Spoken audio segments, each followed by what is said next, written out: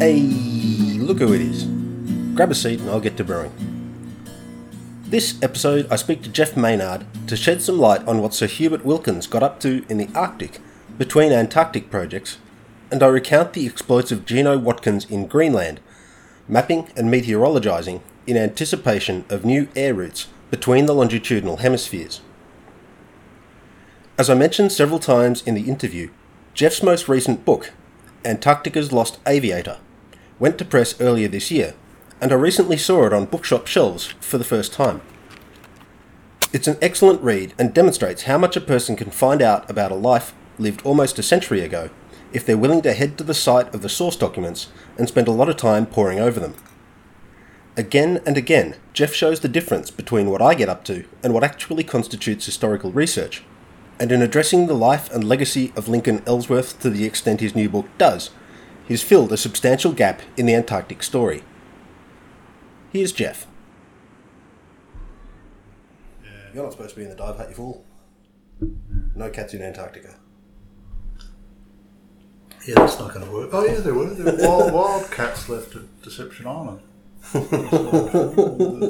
They've just gone feral. You said you've got footage of Deception Island from Wilkins taking his cameras there.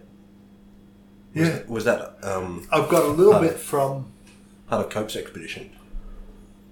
that does exist. I don't have copies of that. That's in the British, film archive, whatever. Cope's, obviously Shackleton. Not much from Wilkins in 1928. But there is quite a bit of film of Deception Island. It was still a whaling station in 1929. There's quite a bit on that expedition. Oh, I say quite a bit, 10 minutes, 15 minutes sort of thing. There's whale carcasses everywhere in his little rowboat, a little motorboat going around, and put the camera on the front, and you just see all these huts and things, and whale carcasses all just lined up and all that sort of stuff. Huge. So there's a bit 1929, and then there's the next lot of film he has is the second Ellsworth expedition, when they went across there. They unload the Polar Star and they try to start it, and they break a conrod in the engine, and then Wilkins goes off to South America to pick one up and go back, and gets back. That's the only... it's a film of Deception Island then. But by the second Ellsworth expedition, the island had been abandoned because the depression, the whalers had shut up shop and left. So yeah, the second Ellsworth expedition was 34, 35. Quite a bit of film of probably would have been the first film taken since the whalers had left. Right. And everything's in pretty good order, all the little jetties, all that, sheds and things. So that was done then. I wonder when the cats died out. I don't know, but when you see them turn up in that 34, 35, you'll see cats scampering across the snow. So the whalers left cats there. They went feral and they survived. Right. So I think the whalers left about 32. Oh. So they've survived a couple of years. Plenty of penguins. Yeah, to munch on. yeah. I reckon they would have just eaten penguins. But you do see film of these cats scurrying across the snow, and the feral things. So they've survived and bred for a couple of years. How long they survived after that, I don't know. Well, gotten you along tonight to talk about Wilkins' submarine adventures in the north. Yes. Because that's the gap between the last mention in the series and his next mention returning with Ellsworth. So most recently, Ice Coffee covered his exploits getting his Lockheed Vegas airborne from Deception Island and then from the Antarctic Peninsula. What did he get up to in the interim? Before he went to the second Antarctic Peninsula expedition, he already had his mind set on taking a submarine under the Arctic ice. He actually had his mind set on it for quite a while. Up until 1925, everyone was pretty certain there was land near the North Pole. Cook and Peary had both said they'd seen land in the distance. Peary was probably believed more than Cook, but Peary said he saw land. Everyone thought there was land there. So when Amundsen and Ellsworth flew off in 1925 to try and get to the North Pole in the flying boats, they were looking for land. Everyone really believed it was there. By 1927, Wilkins had landed on the ice in his 1927 expedition. He'd taken soundings. He saw that the ocean was quite deep. And then he flew over it in 1928 and couldn't find any land and basically said, it's a deep ocean. And this was all part of a bigger plan at that time to sort of link the North and the South, or the Arctic and the Antarctic, as kind of like to get data from both ends of the world about weather. It was sort of International Geophysical Year done in 1920s in a way. They really were trying to set up stations. And Wilkins said you cannot set up weather stations when there's no land. The only way to do it is in a submarine. And he'd focused on that. He actually announced that in 1928 he wanted to take a submarine to the North Pole. And a few people had put their hand up to help him. Unfortunately, they were the wrong people. One of them was Simon Lake, who was an eccentric submarine designer. And Wilkins was in a bit of a... he was riding a wave. He was riding a wave of fame. He'd just been knighted in 1928. It was all happening. He was being lauded everywhere as this great explorer. And he didn't really think it through very well, because he was rushing off to go back down to the peninsula again in the Antarctic. And basically said to Simon Lake, great, you organise the submarine.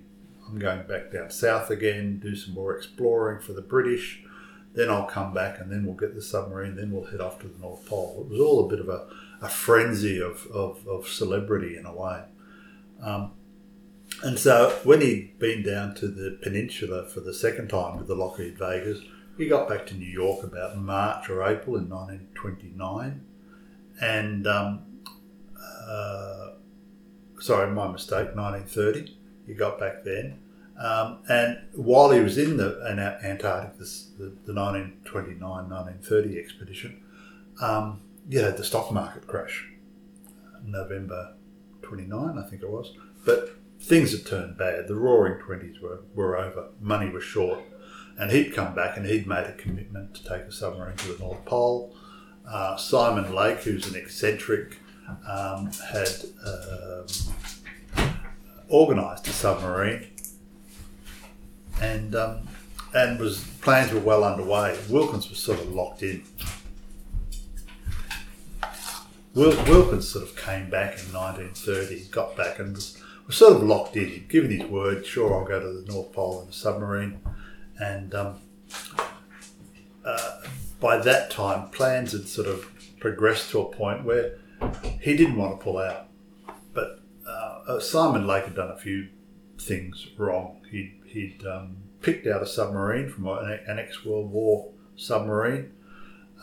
It was decrepit, it was rusting, it was falling apart. It was the wrong submarine. The Navy had agreed to give it to Wilkins, or rent it to him for $1. And then Simon Lake was busy sort of inventing things for it that were never going to work.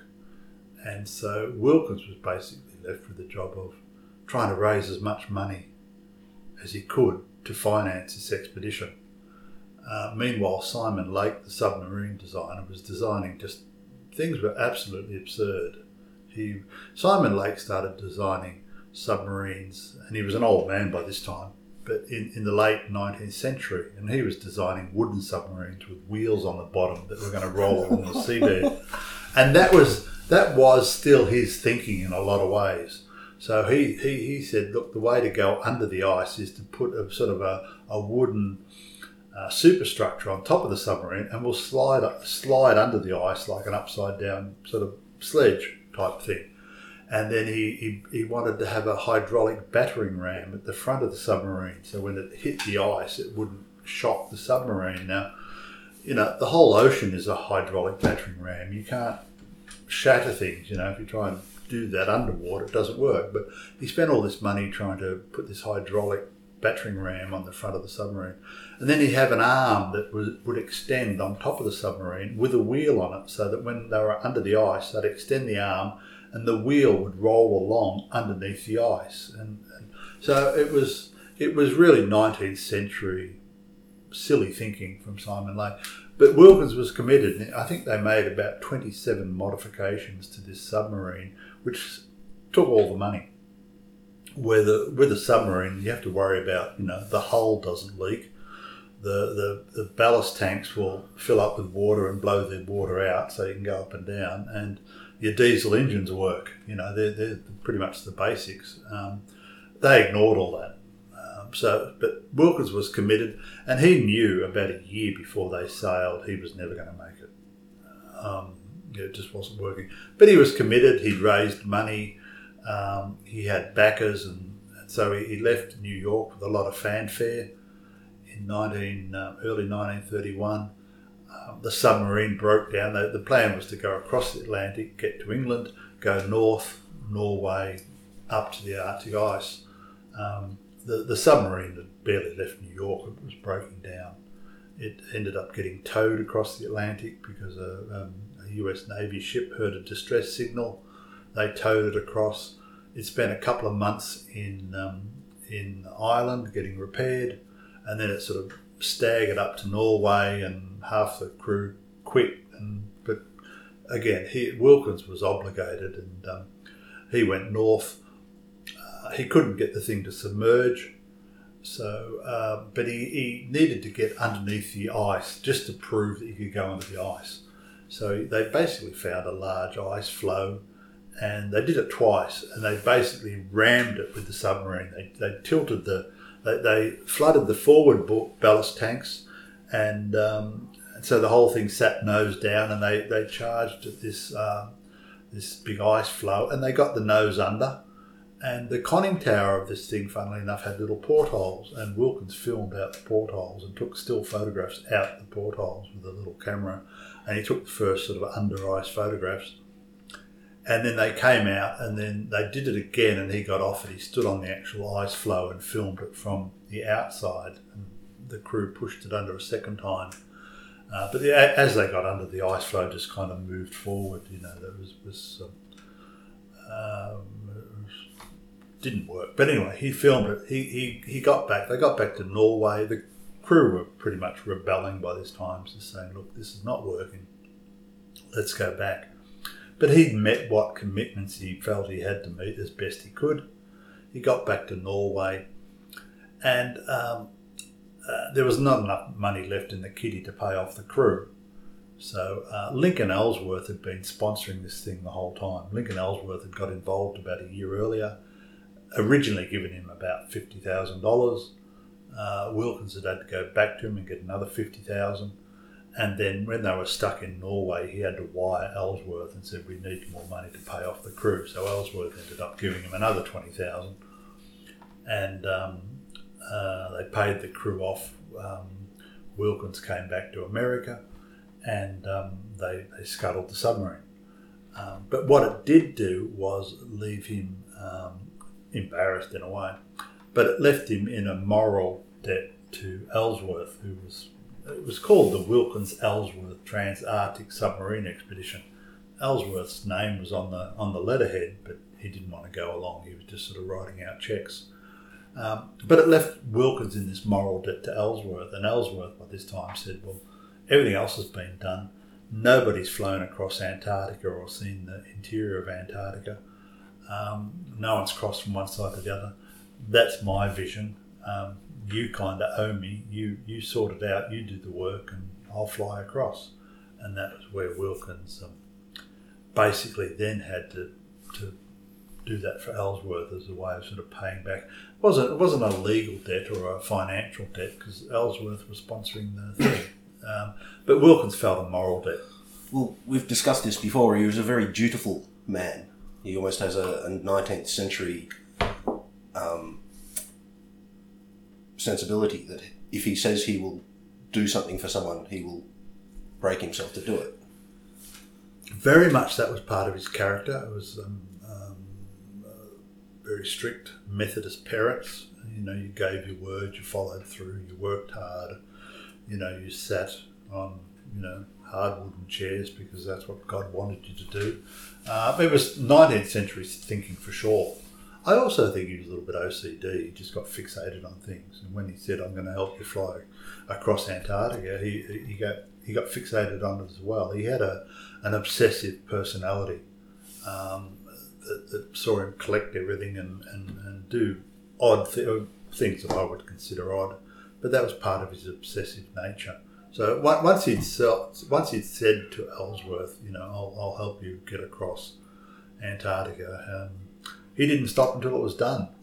Anybody else would have walked away because it took Ellsworth, you know, 3 expeditions and 4 or 5 years to do it, you know. But Wilkins just hung in there, and that was his nature.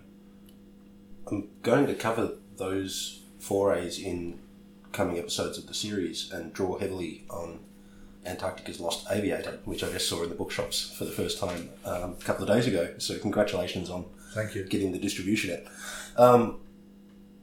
I think someone of Shackleton or Bird's mien would have told Ellsworth to go jump after the second attempt. Do you think that... I think someone of Shackleton, Bird, Amundsen, pretty much anybody else wouldn't have gone near Ellsworth in the first place. Oh. They wouldn't, you know, he was not the sort of guy you know, inverted commas, get into bed with. He was wealthy, but he was also very apathetic. He suffered depression. He was just confused. He really didn't know what he wanted to do. He'd suggest he'd do something and then he'd change his mind and everything like that. I think a Shackleton would have been quite happy to take his money, but a Shackleton wouldn't have wanted him on the ship. You know, it was just, he would have been very difficult, Ellsworth. In many ways, he was just petulant. In many ways, he was sort of a spoiled child, but he's also, as I said, he suffered depression. He just didn't know what he wanted. So Ellsworth was lucky in finding a personality like Wilkins that hung in there and did it for him, because everyone else would have probably sat down and had a couple of ports and cigars with him and thought, I never want to talk to this guy again. You know, he would have been extremely difficult and vain as well as, you know, everything else. So, and also Ellsworth was, because he was vain, nobody in his orbit was allowed to get any publicity or be seen as helping him. You know, it was all himself. Wilkins, when he signed his contract at the start of the Ellsworth expeditions, basically signed a clause that said, you know, I won't get any, my name won't be mentioned in the newspapers. When you return to America, I will wait, I think it was 6 weeks or 2 months before I return, so I don't take any publicity. You know, I will stay in separate hotels and all this kind of stuff. This was the agreement from the beginning.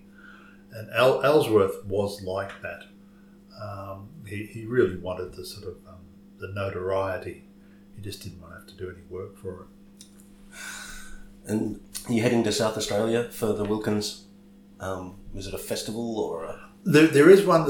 No, I'm not. 31st of October, I think there is this year, if that's the one you're talking about. Of course, it's Wilkins' birthday, the 31st of October, and being born in South Australia, each year they hold an event. I've been across a couple of times, not going this year, but they're terrific events. And the great thing about Wilkins is he seems to be getting a little bit more attention, a little bit more. You know, 10 years ago, or certainly 20 years ago, if you could walk into the South Australian Museum and say, you know, who was Sir Hubert Wilkins, and they'd look at you as sort of like cows watching a train go past. But now you can kind of walk in and they're saying, yeah, Wilkins Homestead, and it's all. He's kind of getting on people's radar, which is great. You know, and those events particularly are terrific. You know.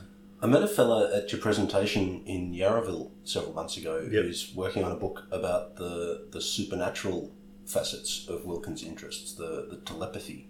You're probably talking about Stephen Carthew. That's him, yeah. Yeah, Stephen is one of the in fact, probably the driving force behind the Wilkins Foundation, which is the South Australian organisation. And Stephen's from South Australia, from Adelaide, and he's been working on that. And he's always been fascinated by that aspect of Wilkins, which is the supernatural, but Wilkins' mental telepathy experiments, Wilkins' beliefs and all that, because that's another whole other aspect to the guy. He really developed a lot of beliefs and belief systems that a lot of us might look and sort of say, not quite sure, a bit strange. But Wilkins was very much into it. Like I say, he was conducting thought experiments. The Urantia Society, which is a society that's established when people started channeling alien forces and voices and writing them all down in the 1920s. Wilkins very much involved in all that. But largely, in a lot of ways, it was an attempt to marry science and Christianity. Christianity took a bit of a beating in the first half of the 20th century, in that people said, well, this can't be true, this can't have happened.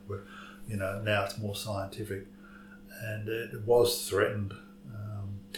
And this was an attempt to sort of explain it all as in scientific terms.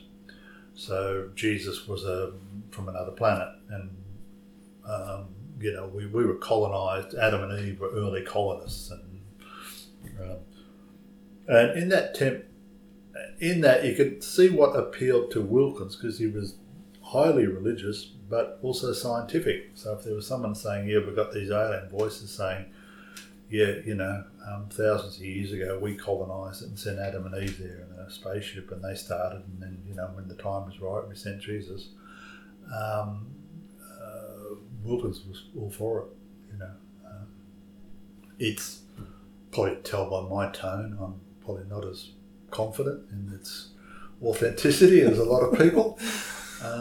But because they published in what they called the Urantia book in the 1950s, which was a copy of all these recordings from these alien voices. And there was a falling out within the Urantia Society, because the main driver of copying all this down, people started accusing him of adding his own stuff. It was so far, and then he said no, and he started adding all his own stuff about certain Christian beliefs. And people said, show us the original papers where that was all transcribed, and by the person speaking while they were asleep. And he said, no, I've destroyed all the original papers. You have to believe me, which is probably not the first time that's happened with a religion. So there was falling outs within the Urantia Society, like a lot of those things. It hadn't even got off the ground, and it was people dividing up into groups. But Wilkins carried a copy of the Urantia book, which is a massive, well over 1,000 pages of all these, transcriptions from the aliens. Carried it with him all his life, and he'd make notes and all that kind of thing, and had it with him when he died. It became it was very much his belief. He was very solid with it. I've actually recently found a connection between Antarctica and L. Ron Hubbard. John W. Carpenter, who wrote Who Goes There, which was the basis of what became The Thing from Another Planet and The Thing. Yes. Was L. Ron Hubbard's publisher for a while, and agent, and he encouraged other science fiction authors more than he wrote himself. John W. Carpenter was a competent writer, but he was more into making sure that the magazines were full of the latest, and he really did a lot for L. Ron Hubbard's career. So I'm starting to see more and more threads of esoteric supernatural beliefs coming into the Antarctic story as I go along. That's interesting, yeah. People took their own religions there. I think there's 11 churches on the continent. But it is also becoming part of its own mythology as people spend more time thinking about Antarctica. And the most interesting direct crossing with my own path was when I was presenting about mythology and Antarctica once. Someone asked me where the UFOs go in and out. No, sorry, I dismissed the idea of the hollow Earth. Oh, yes, yeah. And they came up to me after the lecture and said, the UFOs are going somewhere, Nat. Yeah, of course they are. And I didn't know how to respond to that. Yeah, well, Wilkins did make, he was speaking to students of the paranormal, if you like, in the 1950s, and he basically said, and I'm paraphrasing him because I can't remember exactly what he said, but he said if there's anywhere on the planet you're going to experience God, it will be in Antarctica, because there is nothing there contaminated by the hand of man. He said, wherever you go, there's signs of life and all that, but if you go to Antarctica where there's just nothing, everything's untouched, and spend time there, you will sense, I think he used the words, you will sense the Creator. And I thought, oh, well, that's probably true if you're going to sense something further out. And of course, Bird, when he locked himself in a box under the ground for ages and went nuts, he said, he saw and heard God and all that kind of thing. So perhaps spend enough time in silence and you're going to hear something. But Wilkins always said, it's the one place on earth you will touch the Creator, or some more words to that effect. So there is now some trivia while we're on that is Wilkins, when he was looking for the lost Russian aviators, wrote a book on mental telepathy with Harold Sherman, and Harold Sherman was into this stuff as well. In fact, one of Harold Sherman's novels, because he was a novelist, one of the Harold Sherman novels was called The Green Man, who came from Mars. So when we sort of talk about little green men from Mars, the man who came up with that expression was Harold Sherman, who did the mental telepathy book with Wilkins. And so in the 1950s, you'll find a Harold Sherman, The Green Man, who was from, that's where we get our green men from Mars, was Harold Sherman.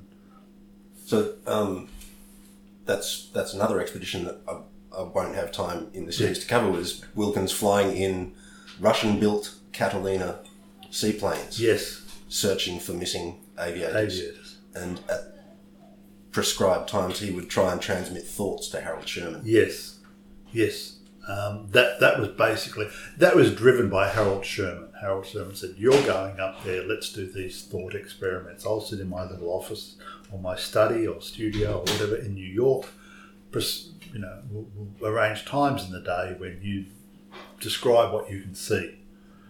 And so Wilkins went off and Harold Sherman sat in his office writing, white, which was a safe bet, things like that, sky, water, so it was pretty safe bets, but that was, there was quite a lot of accuracy in there, and there was a lot of fudging the figures by Harold Sherman as well. When you get into their correspondence, he was fudging things as well. But they produced the book Thoughts Through Space, and it was been around forever kind of thing as these thought experiments. And Harold Sherman believed it a lot more than Wilkins did.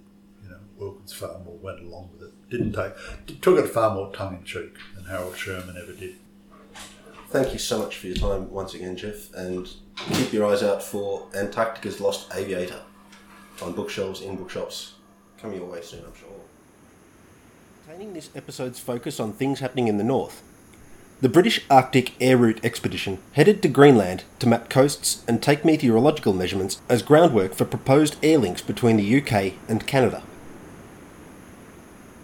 Flights regularly pass over the Arctic today, well above the tropospheric weather, and navigating with electronic systems. But in the late 1920s, the technology of the day limited aircraft to altitudes where the weather was still strongly influenced by the ground below it, and navigators still largely relied on contact with the ground, particularly at latitudes where proximity to the magnetic poles caused massive magnetic variation that changed quickly as an aircraft flew along its course.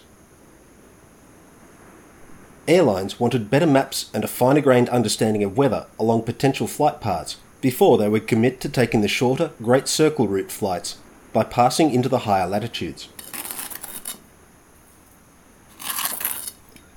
Key player, Henry George Watkins, known by most acquaintances as Gino, came to love mountaineering during school holidays spent in the Lakes District and family holidays in Chamonix and Switzerland.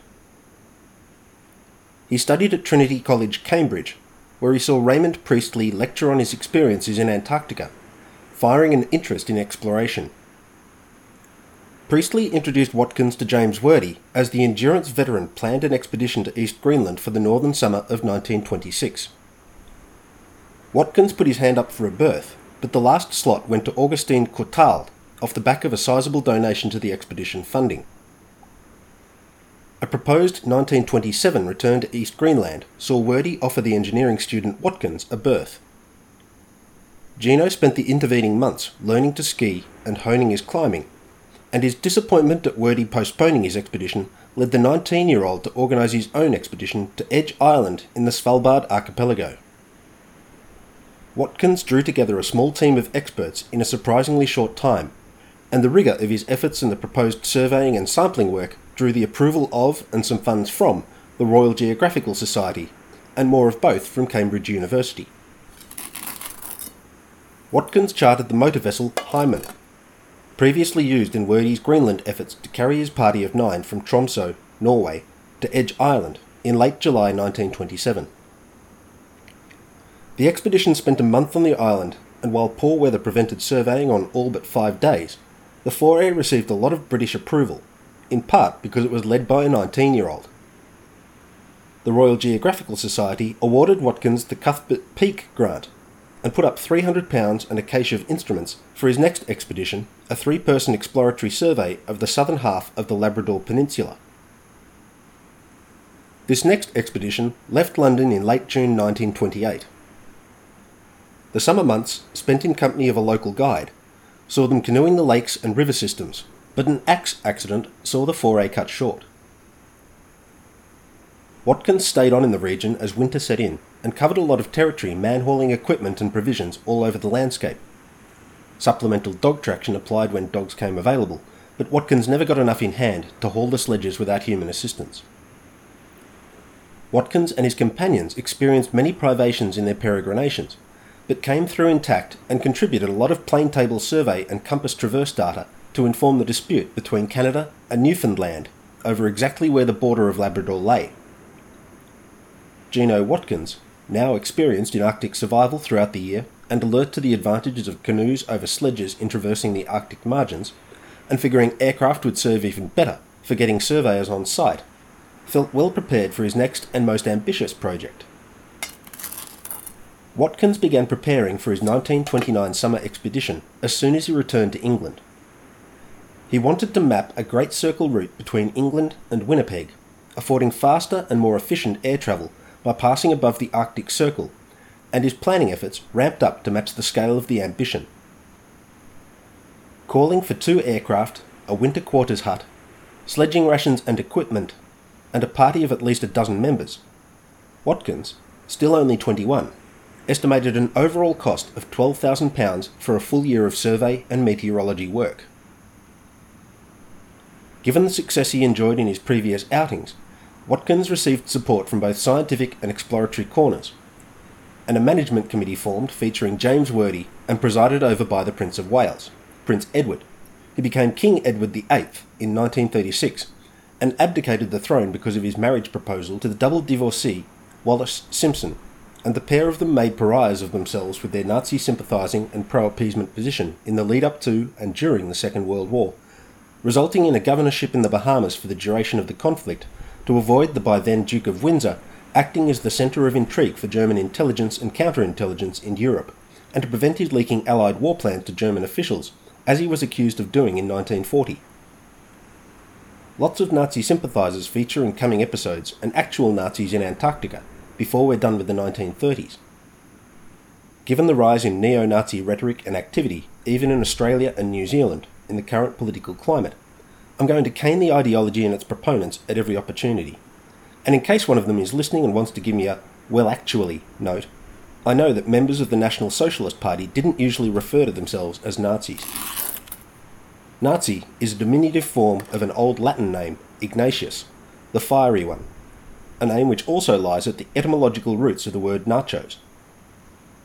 A common name in Bavaria, The German form Ignaz became the label for any half-witted peasant yokel in the same way a cartoon Australian might be called Bruce. The short form, Nazi, was used as a dismissive reference to National Socialists. National Socialists tried to reappropriate it, but the attempt didn't take, and very few documents from within the party used the term. It's only neo-Nazis have ever worn that label with any pride, and if you think that pride is warranted, you can fuck right off and stop listening right now, because you're an asshole.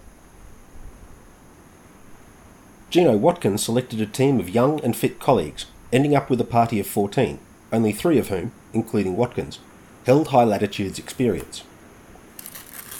I normally list everyone involved in a small expedition, but this being a brief vignette of an expedition, geared mostly to flesh out subsequent events in Antarctica, you mainly need to know that Augustin Courtauld, who pipped Watkins for the final berth in James Wordie's 1926 expedition, served on the committee and on the expedition, and was joined by Sergeant Lieutenant Edward Bingham as expedition doctor, also joined by another of James Wordie's mentees, Australian surveyor John Rymill, and meteorologist Quinton Riley. Watkins joined the University Air Squadron while at Trinity College, and this brought him into contact with the pilots for the expedition. Flight Lieutenants Death and Cousins joined as first pilot and assistant pilot photographer, but it was aero engineering graduate Wilfred Edward Hampton who joined as second pilot and mechanic, who's of most interest in this series. After graduating from the aero engineering course at Cambridge, Hampton spent a year working for de Havilland, the aircraft manufacturer that produced the moth biplane Mawson took south as part of the Banzari. His connection to de Havilland helped in the purchase of 2 DH-60 Moth airframes with ski and float accoutrement for the BAARE. Watkins spent a lot of the money the committee drew together on the victuals, a lot of it comprising a carefully mapped sledging diet comprising more lipids and less hard tack than previous British sledging teams ate. A week-long trial on this diet while still in London saw the guinea pigs nauseated, but Watkins knew it would serve well in the cold months in a cold place. He also purchased a prefabricated trapper's hut from Norway to act as winter quarters. I don't know what the ship did in the 10 years between carrying Sir Ernest Shackleton to his death and Gino Watkins using it to position his expedition in the Faroe Islands, where they collected the 49 West Greenland Huskies tagged to serve the expedition's sledging needs, and further to Reykjavik, Iceland, and on to the East Greenland coast and a fjord to the south of Angmagsvik, now called Tassilak. But the quest did the job required of it, the dearth of open ocean crossings and long distances likely matching its warped keel and shitbox boiler better than the last task given it that this series recounted. Championship length sentence. The team erected the trapper's hut on the shores of the fjord and used it as the base of operations for sledging and flying. Over the next 13 months, 7 journeys explored the geography and plane table surveys gathered data to delineate a more granular and accurate map of the East Greenland coast and hinterland than previously available. Aerial photography joined the dots between ground truth control points, and the resulting cartography saw the expedition members fated in Denmark and the United Kingdom, all participants receiving the Polar Medal from King George V, the first of their kind handed out for an Arctic project in over 60 years. Watkins also received the Founders Medal from the Royal Geographical Society for his competent and inspiring leadership that pushed his colleagues to excel in their field while in the field by setting an example of extremely hard work. The meteorological data gathered by the expedition was the first of its kind for most sites at which the BAARE made measurements, and the first spanning a full winter at Winter Quarters and Ice Cap Station. Ice Cap Station, a grand name for a tent and 2 igloos, lay 2.5 kilometres above mean sea level on the polar dome.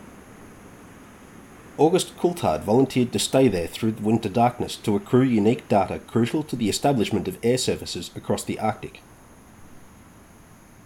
I'm skating through the details of the BAARE fairly quickly because from the service of the Ice Coffee Antarctic narrative arc, Watkins' work in Greenland is mostly about how key members of later Antarctic expeditions earned their high latitudes and sledging spurs, but I'd like to spend some time focusing on Courtauld's experience alone on the dome, as it forms a neat compare and contrast for the first equivalent remote meteorological station in the far south, slated for some attention in coming episodes featuring Admiral Richard Evelyn Byrd.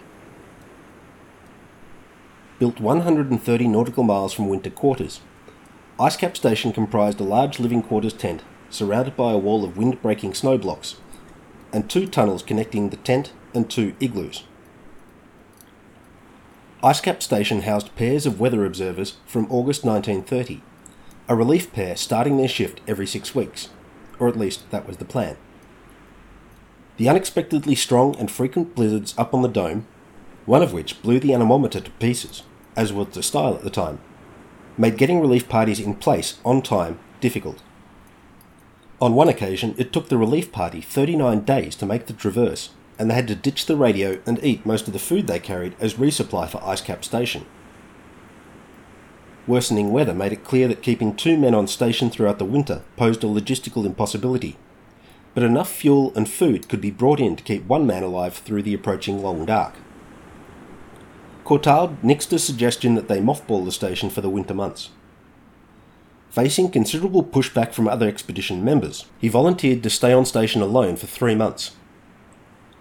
Arguing that he didn't think his frostbites would heal if he tried to head back to the coast after the difficult trek in he'd just experienced, Courtauld got his way and found himself alone on the dome in December 1930.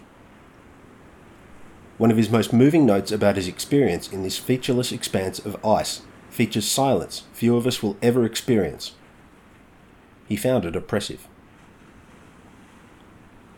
All the usual minutiae of Spartan polar camp life kept him occupied. Melting snow, cooking, met obs every 3 hours, and clearing snow from the accommodations. Reading, designing an ideal yacht, chess matches against himself, and imagining a lavish banquet extending beyond pemmican, pea flour, margarine and hardtack stood in for entertainment and recreation. Snow blowing into the tunnels with each meteorological outing began to compact and narrow the aperture. A mid-December storm saw him digging for his life. Every 3 hours he had to dig the tunnel entrance clear, but with nowhere to put the shovelled snow but behind him, the sustained effort saw Icecap Station increasingly become a small vesicle of air in the Greenland dome.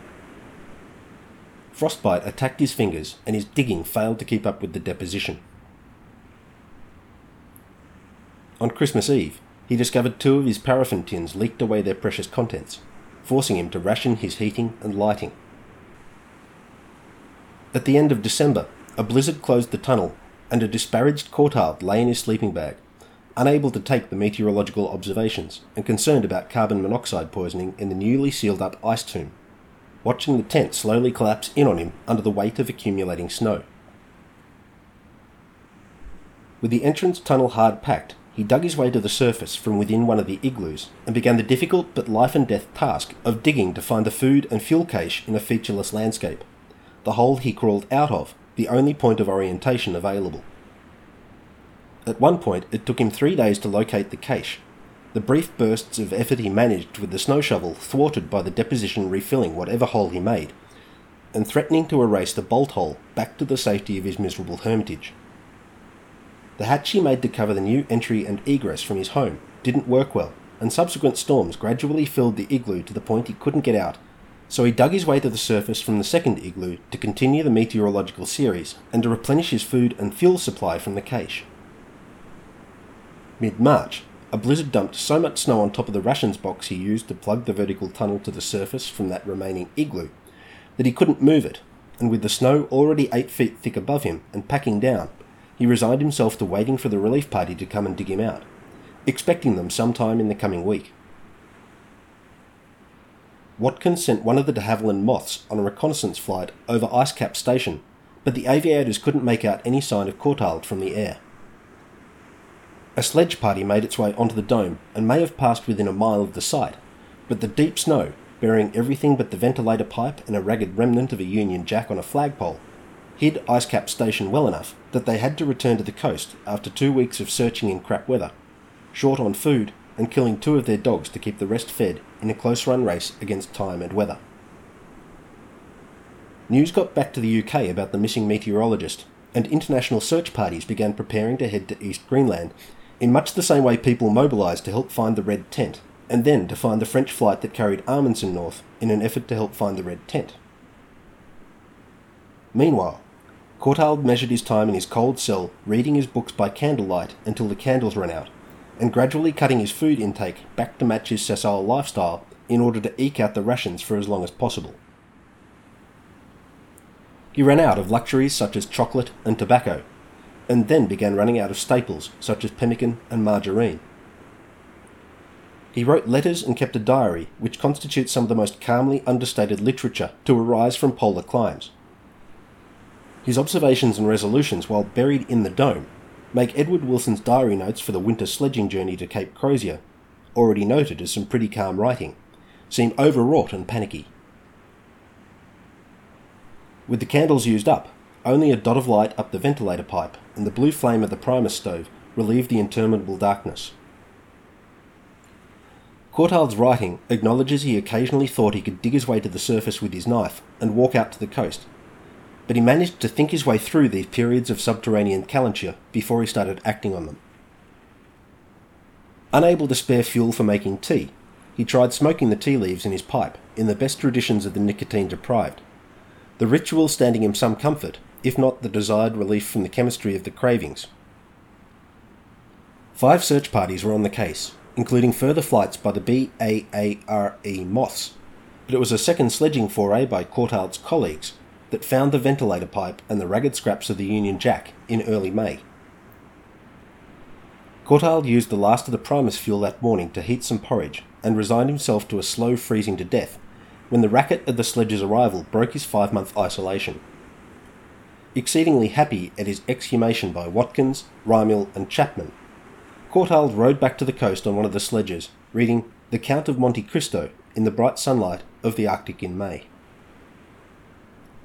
On reaching the trapper's hut, he shaved, bathed, and radioed his fiancée Molly to let her know he was okay and to apologise for the stress his going missing caused her. I cane British modes and mores a lot in this series, but I can't deny the Brits sometimes pull off stoicism with rare panache. On his return to the UK, Courtauld received some acclaim for his tribulations, but today, as with the inexpressible island troglodytes under Lieutenant Campbell, his tale of barely surviving the challenges posed by high latitudes doesn't get a lot of coverage. I think it's because lying still in the dark as time passes doesn't make for an exciting narrative, but I admire Courtauld for his calm and level-headed response to his 5-month isolation and 6-week-long inhumation. I hope that if I ever find myself buried alive, I follow his example instead of exhausting myself into a bruised and bloodied pulp bouncing off the walls and screaming and blubbing, as I suspect is the more likely outcome. Hold Courtauld's calm and methodical approach to isolation and pressing danger in mind when I get to discussing Bolling Advanced Base at the other end of the planet at around the same time. Watkins cited The Friendly Arctic by Vilhjalmur Stefansson as his handbook for Arctic operations, and the credibility this gave the increasingly discredited Cretin saw Stefansson take a shine to the young Brit. Watkins applied Stefansson's habit of hunting to supplement the food carried in on the ship, and by studying the habits of the local Inuit, Watkins became more proficient at using a kayak and catching seals than any previous British explorer in the north.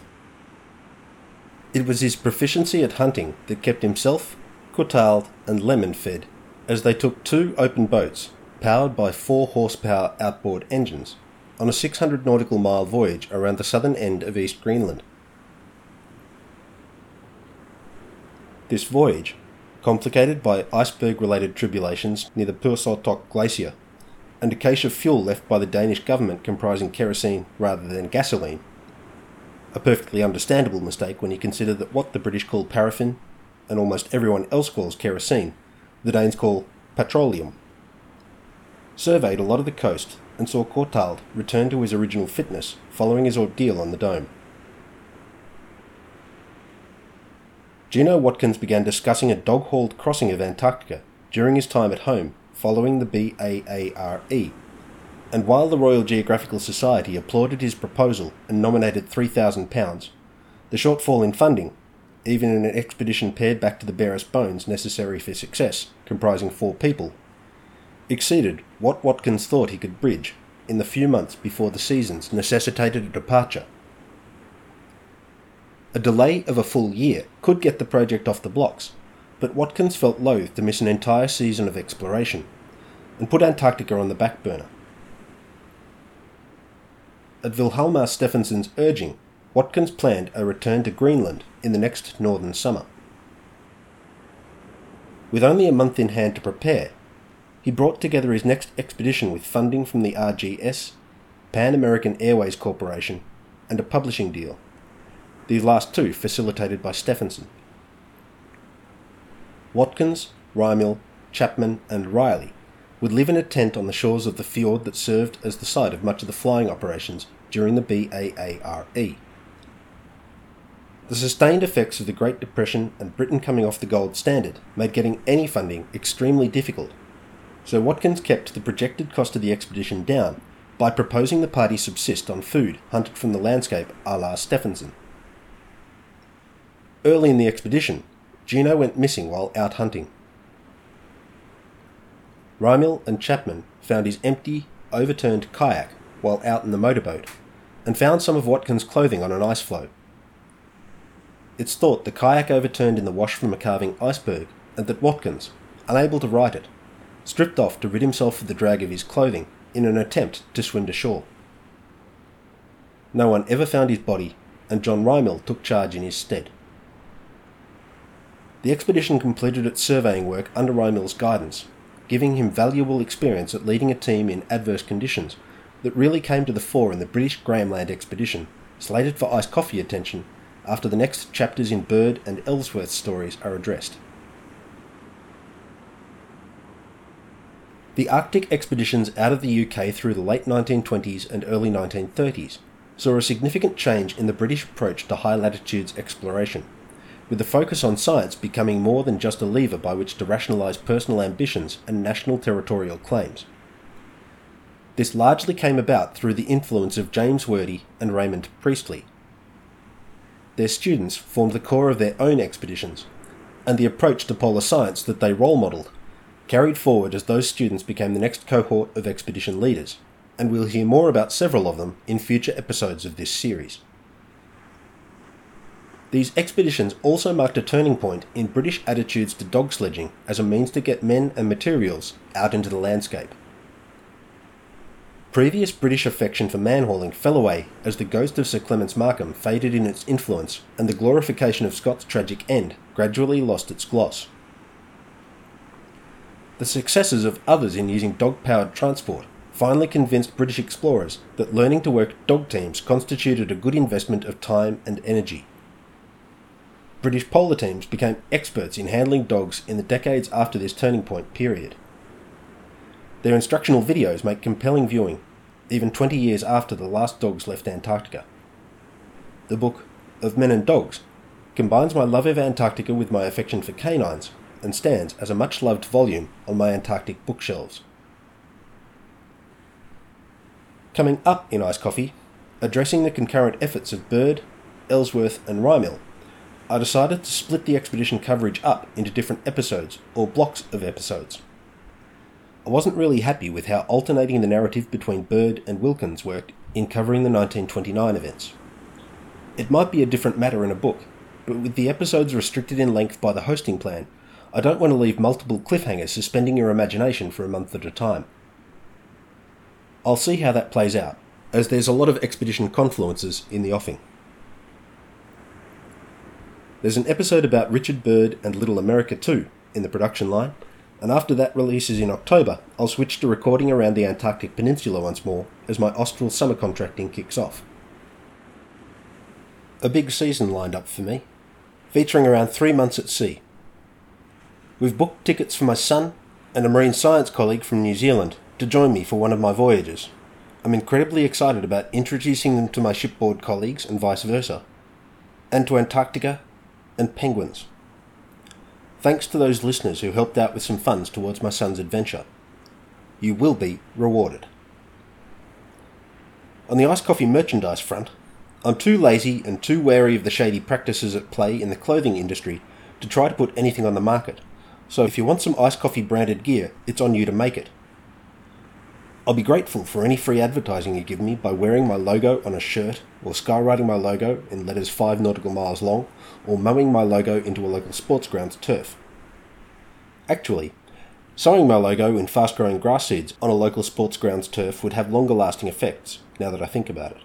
But Iced Coffee does not endorse the cool crime of monocotyledonous vandalism. Podcasts I've been listening to recently. Emily Burke got me listening to Behind the Bastards by Robert Evans, and I'm really enjoying it. Robert Evans got me listening to Disgraceland, and while I don't usually go into the backstory of the music I listen to much, the storytelling and soundscapes of the series are incredibly compelling. Lush stuff from a deep musical well.